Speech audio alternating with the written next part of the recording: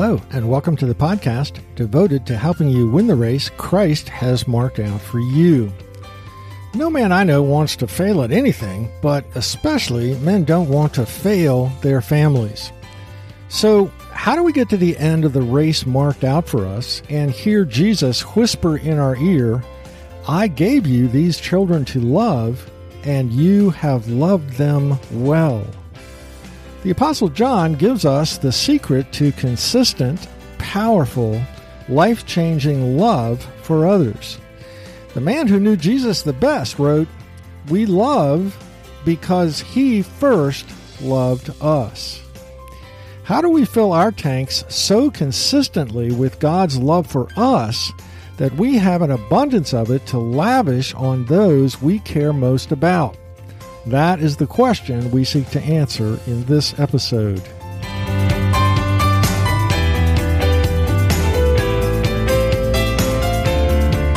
Thanks for joining us today for Season 3, Episode number 24 of Mission Focused Men for Christ. My name is Gary Yeagle. Today we begin a 4-week fatherhood series entitled Loving Our Kids with the Fatherly Love of God. You may not be a father or may be an empty nester father, but I'm confident the insight that we dig out of Scripture over the coming weeks will enrich both your understanding of God's love for you and how you and I can better love those around us. The Apostle John is called the Apostle of Love because, among other things, love is the primary focus of his first New Testament letter. Those words from the 4th chapter again are, "We love because God first loved us." John's thoughts must have drifted back to his memory of Jesus' words the night before he died. Probably standing in front of a grapevine, Jesus' comments were so significant that John remembered them word for word and included them in his gospel. "I am the vine, you are the branches. Whoever abides in me, and I in him, he it is that bears much fruit, for apart from me you can do nothing." John 15:5. Spiritual fruit, love, joy, peace, patience, kindness, goodness, faithfulness, meekness, and self-control, says Jesus, are only produced in you through your connection to me, by abiding. The Greek word is meno, that is, staying connected to me.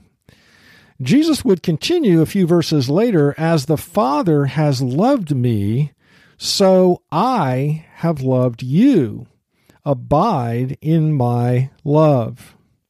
The starting place for loving my kids and my wife is taking deep gulps of the refreshing love of God for me. Let's try to look at how abiding in God's love through our personal relationship with Him better enables us to love others.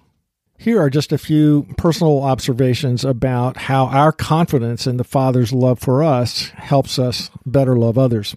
First, when I hear a sharp, critical word, I'm less likely to immediately snap back at my wife with a counterattack.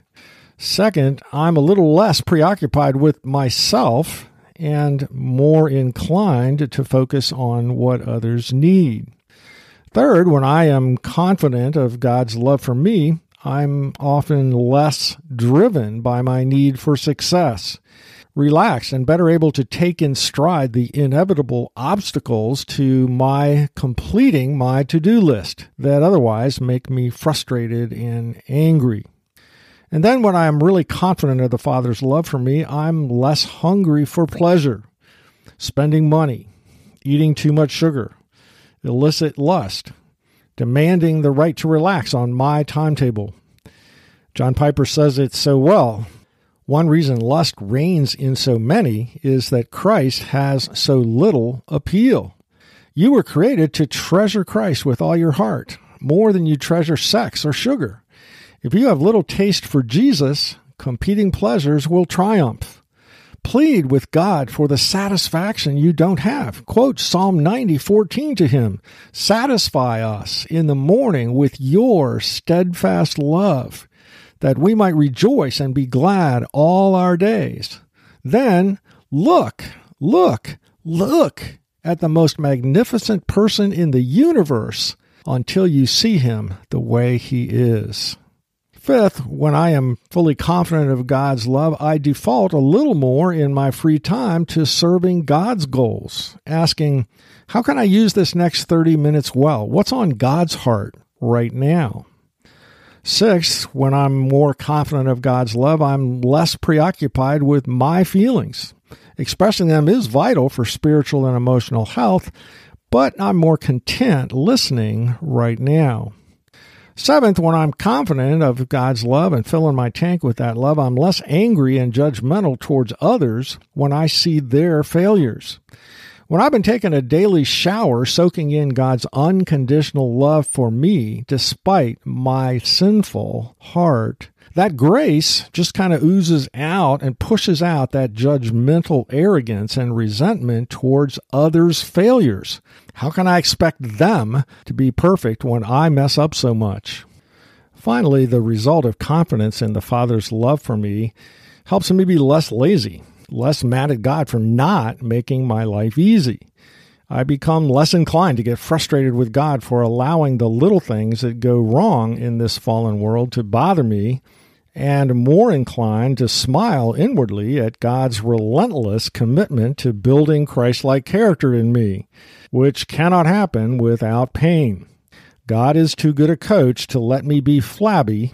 He makes me run wind sprints now because his focus is game day, the day of Christ, when we will stand beside him, look back over the race we have run, and find pleasure in every choice we made to demonstrate Christ-like attitudes, especially in tough situations. So, how can we more fully abide in God's love? First, remember the costly love of God for you.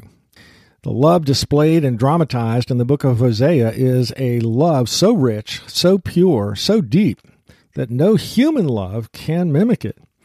It's the unwavering, unconditional love we all need.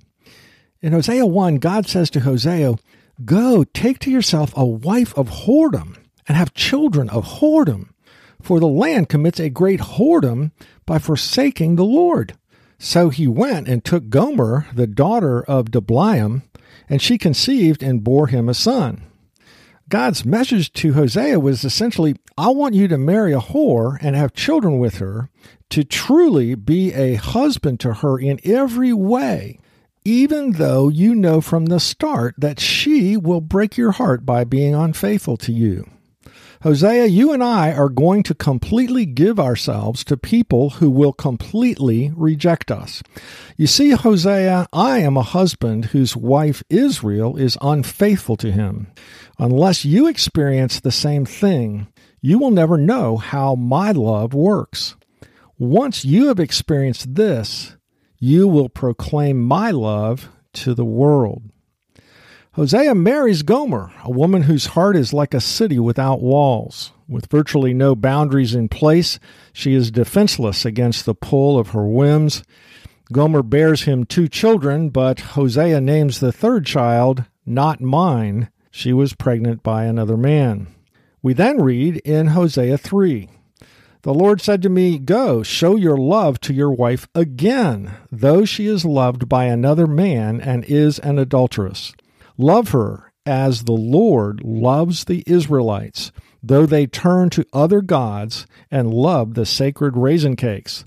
So I bought her for 15 shekels of silver and about a homer and a lethek of barley.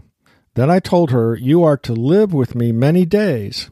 You must not be a prostitute or be intimate with any man." Hosea has to buy Gomer out of slavery, the technical term for which is redemption. After years of being used by men and then thrown out like a piece of garbage, she had sunk so low economically that she had become a slave. She has literally become a piece of property. She is up for sale in the marketplace, and we know what a terrible thing that was. Gomer is made to stand naked on the auction block in her degradation and shame. She hears men bidding for her, And to her amazement, one of the voices is familiar. 15 shekels, 10 bushels of barley, going once, going twice, sold to Hosea, son of Beeri. Imagine what must have been going through her mind. Had he bought her to get revenge, to treat her harshly as his slave? He could do that legally because slaves were considered mere property. But instead, Hosea covers her nakedness, takes her hand in his, and leads her home. Not to be the slave she deserved to be. Rather, he redeemed her out of her slavery and made her the object of his love, adoration, and devotion as his wife. You and I are Gomer. We have gone whoring after gods who promised to give us happiness and pleasure, especially the god of self. But instead, those gods have enslaved us in shameful secret sins that degrade us and convince us that no one, least of all a holy God, could love us.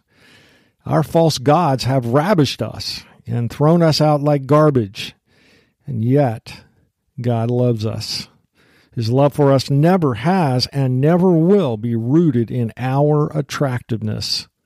He loves us because, as Deuteronomy 7:7-8 says, He loves us. Circular reasoning. He has set his love upon us, his choice. He has redeemed us out of slavery to sin and made us the object of his adoration and devotion. And the price he paid to redeem us was not 15 shekels and 10 bushels of barley. In 1 Peter we read, "For you know that it was not with perishable things, such as silver or gold, that you were redeemed from the empty way of life handed down to you from your ancestors, but with the precious blood of Christ, a lamb without blemish or defect." God does not offer us a love that cost him nothing. You are the object of God's great affection, love, and delight. Why not thank him for loving you with such fierce, unconditional, costly love for a moment right now? So how do we abide in God's love for us? First, by remembering the costly love of God for you and me. Second, remember God's wide open arms to you. Max Lucado tells the story of a desperate mom and her daughter, Christina. He writes, Maria knew exactly what her 15-year-old daughter, Christina, would have to do for a living if she ever ran away from her village to the city. That is why her heart broke when she awoke one morning to find her daughter's bed empty. Maria knew immediately where her daughter had gone and what she must do to find her. She threw some clothes in a bag, gathered all her money, and bought a bus ticket for Rio de Janeiro.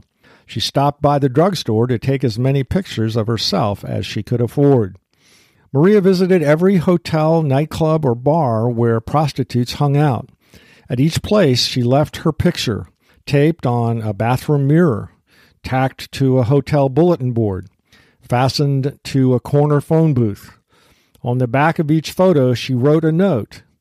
But before long, Maria was out of photos and out of money. So, broken-hearted, she returned home. A few weeks later, young Christiana descended the hotel stairs. Her young face was tired. Her big brown eyes no longer danced with the laughter of youth, but spoke of pain and fear. Her dream of going to the big city had become a nightmare. She longed to trade these countless beds for the secure pallet of her bedroom at home. But the little village was in too many ways too far away. As she reached the bottom of the stairs, her eyes noticed a familiar face. She looked again, and there on the lobby mirror was a small picture of her mother. Christiana's eyes blurred with tears as she crossed the room and removed the small photo. Written on the back was this compelling invitation: whatever you have done, whatever you have become, it doesn't matter. Please come home. She did. Remember these words from Jesus' parable of the prodigal son. While the prodigal was still a long way off, his father saw him and was filled with compassion for him. He ran to his son, threw his arms around him, and kissed him. You can never out-sin God's willingness to forgive you when you turn your back on him. Confidence that we are clothed in the very righteousness of Christ is foundational for abiding in God's unconditional love. The third way to more fully abide in God's love is to practice thankfulness. The emphasis upon thankfulness in the New Testament is striking. For example, Colossians 3:5, "Let the peace of Christ rule in your hearts, since as members of one body you were called to peace, and be thankful." Colossians 4:2, "Devote yourselves to prayer, being watchful and thankful."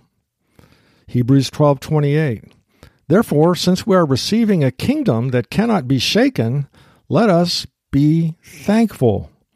Ephesians 5:20, "Always giving thanks to God the Father for everything in the name of our Lord Jesus Christ." It is sobering to realize how much a grateful heart matters to God. Listen to these words of judgment upon Israel from Moses. "Since you did not serve the Lord your God with joy and a cheerful heart, in gratitude for the abundance of all things, you will serve your enemies, whom the Lord will send against you, in hunger, thirst, nakedness, and devoid of all things. And he will put an iron yoke on your neck until he has destroyed you." The fourth way to more fully abide in God's love is to choose to take pleasure in God. Delight yourself in the Lord, and he will give you the desires of your heart. Psalm 37:4. This is really the command to find pleasure, to give yourself joy in the Lord. Delighting in the Lord is identifying and praising the perfections of God, his holiness and justice and love and patience and grace and power and might. There's a real parallel between lovers delighting in and drawing near to each other, and us drawing near to God in worship, our gaze upon our lover and adoring his beauty. David said, for example, in Psalm 27, "One thing I have asked from the Lord, that I shall seek, that I may dwell in the house of the Lord all the days of my life, to behold the beauty of the Lord." The fifth way to abide in God's love more fully is to accept the challenge of strengthening your faith muscles whenever circumstances make you doubt God's love for you or the goodness of his character. Job's challenge stands for all who have come after him. "Though he slay me, yet will I trust him." Here's something that I've learned about God's nature. Trusting him matters greatly to him. In Hebrews 11:6 we read, "Without faith it is impossible to please God." Peter tells us how precious faith is in God's economy. He says, "Now for a little while, if necessary, you have been grieved by various trials, so that the tested genuineness of your faith, more precious than gold that perishes, though it is tested by fire, may be found to result in praise and glory and honor at the revelation of Jesus Christ." Some years ago, my best friend Rick told me a story that helped me understand our Heavenly Father's desire for us to trust him.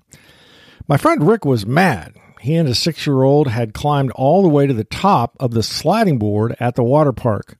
But then Michael looked down the slide and stopped dead in his tracks. "Michael, trust me, it will be okay. It's safe. You won't get hurt.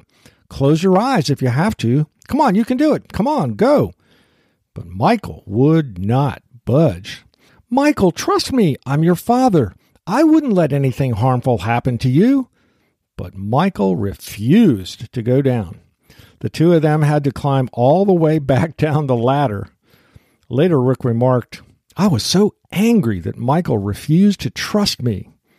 But then I realized I'm the same way, refusing to trust God. Tough circumstances that God could allow us to escape, but chooses not to, are a test of our trust in Him. The muscles of our faith can be developed no other way. This courageous approach to life, by accepting every tough circumstance as a challenge to our faith, is one of the distinctive but tough marks of a Christian. But this is the life Paul calls us to. Listen to these words: rejoice always, pray continually, give thanks in all circumstances, for this is God's will for you in Christ Jesus. This is one of the best descriptions of what it means to abide in Christ and in His love. So, we love because our love tanks have been filled up by God. May we lavishly give that love away to those He has put in our lives who need it.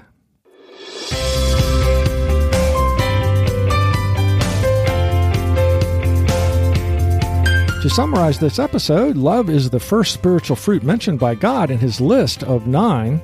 But biblical love is not a warm feeling. It is unselfish sacrifice that puts the needs of another ahead of my own. Such love is the opposite of sin, which is preoccupation with myself and clinging to my right to autonomy. So it can only be produced in us by the one who has defeated sin and indwells us through the Holy Spirit. This spiritual power is only released by abiding in Christ. As the fruit of the vine, grapes can only appear on the branches when they are connected to the vine. We looked at some examples of how our hearts being filled with God's love empower us in our everyday life to be less preoccupied with our own needs and more willing to put others' needs first. Then we observed 5 ways to deepen our love relationship with God through Christ. First, remembering the costliness of God's love for us. Then remembering that our Heavenly Father's arms are always open to us when we turn to Him. Third, by practicing thankfulness. And then by intentionally finding pleasure in praising who God is, the beauty of His perfections. And finally, accepting the challenge to trust in the Lord with all our heart and lean not to our own understanding, in all our ways to acknowledge Him, confidently knowing that He is directing us onto His good path for our lives.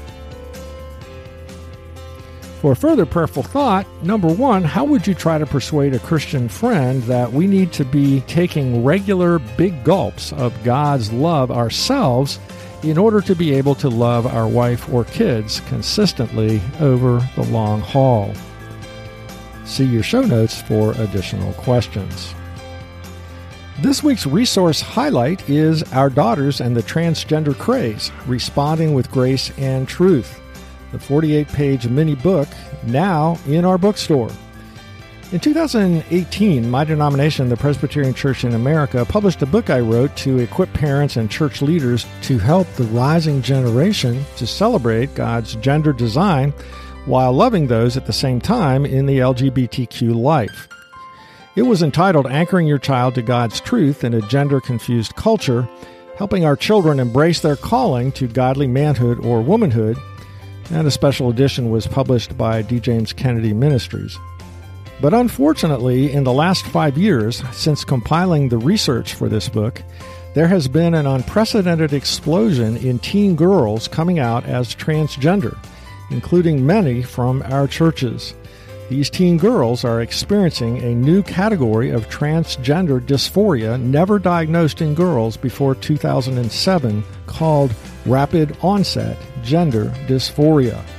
Our ministry put together this 48-page mini-book to equip parents, grandparents, youth leaders, and elders to understand the world in which our daughters live, providing first a clear picture of what's happening, second, biblical perspective on this phenomenon, third, a strategy to reduce the likelihood that our own daughters or granddaughters will embrace a transgender identity, fourth, practical suggestions for loving those in the LGBTQ life well, And finally, a game plan for being light to the secular world in the 4 fields of pediatric medicine, public education, government policy, and women's athletics.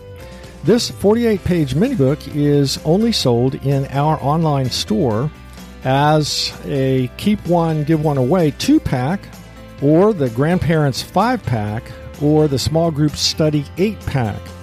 This booklet overlaps about 95% with the material from last month's May series, Gloriously Feminine. The link to this bookstore is in your show notes. Today's podcast, as all podcasts are, is available in printed format on my website, forgingbonds.org. Also on this homepage is a link to an index of past podcast series and episodes that you might want to listen to when you have a chunk of free time. This link is also in your show notes. Next week, we continue our 4-week June series, Loving Our Kids with the Fatherly Love of God. We'll be considering what we can learn from God's fatherly discipline of us. Thanks for listening today. If this podcast has been helpful to you, don't forget to tell other Christian men about it, as together we seek to swell the ranks of strong, godly men who are leading their families and churches well.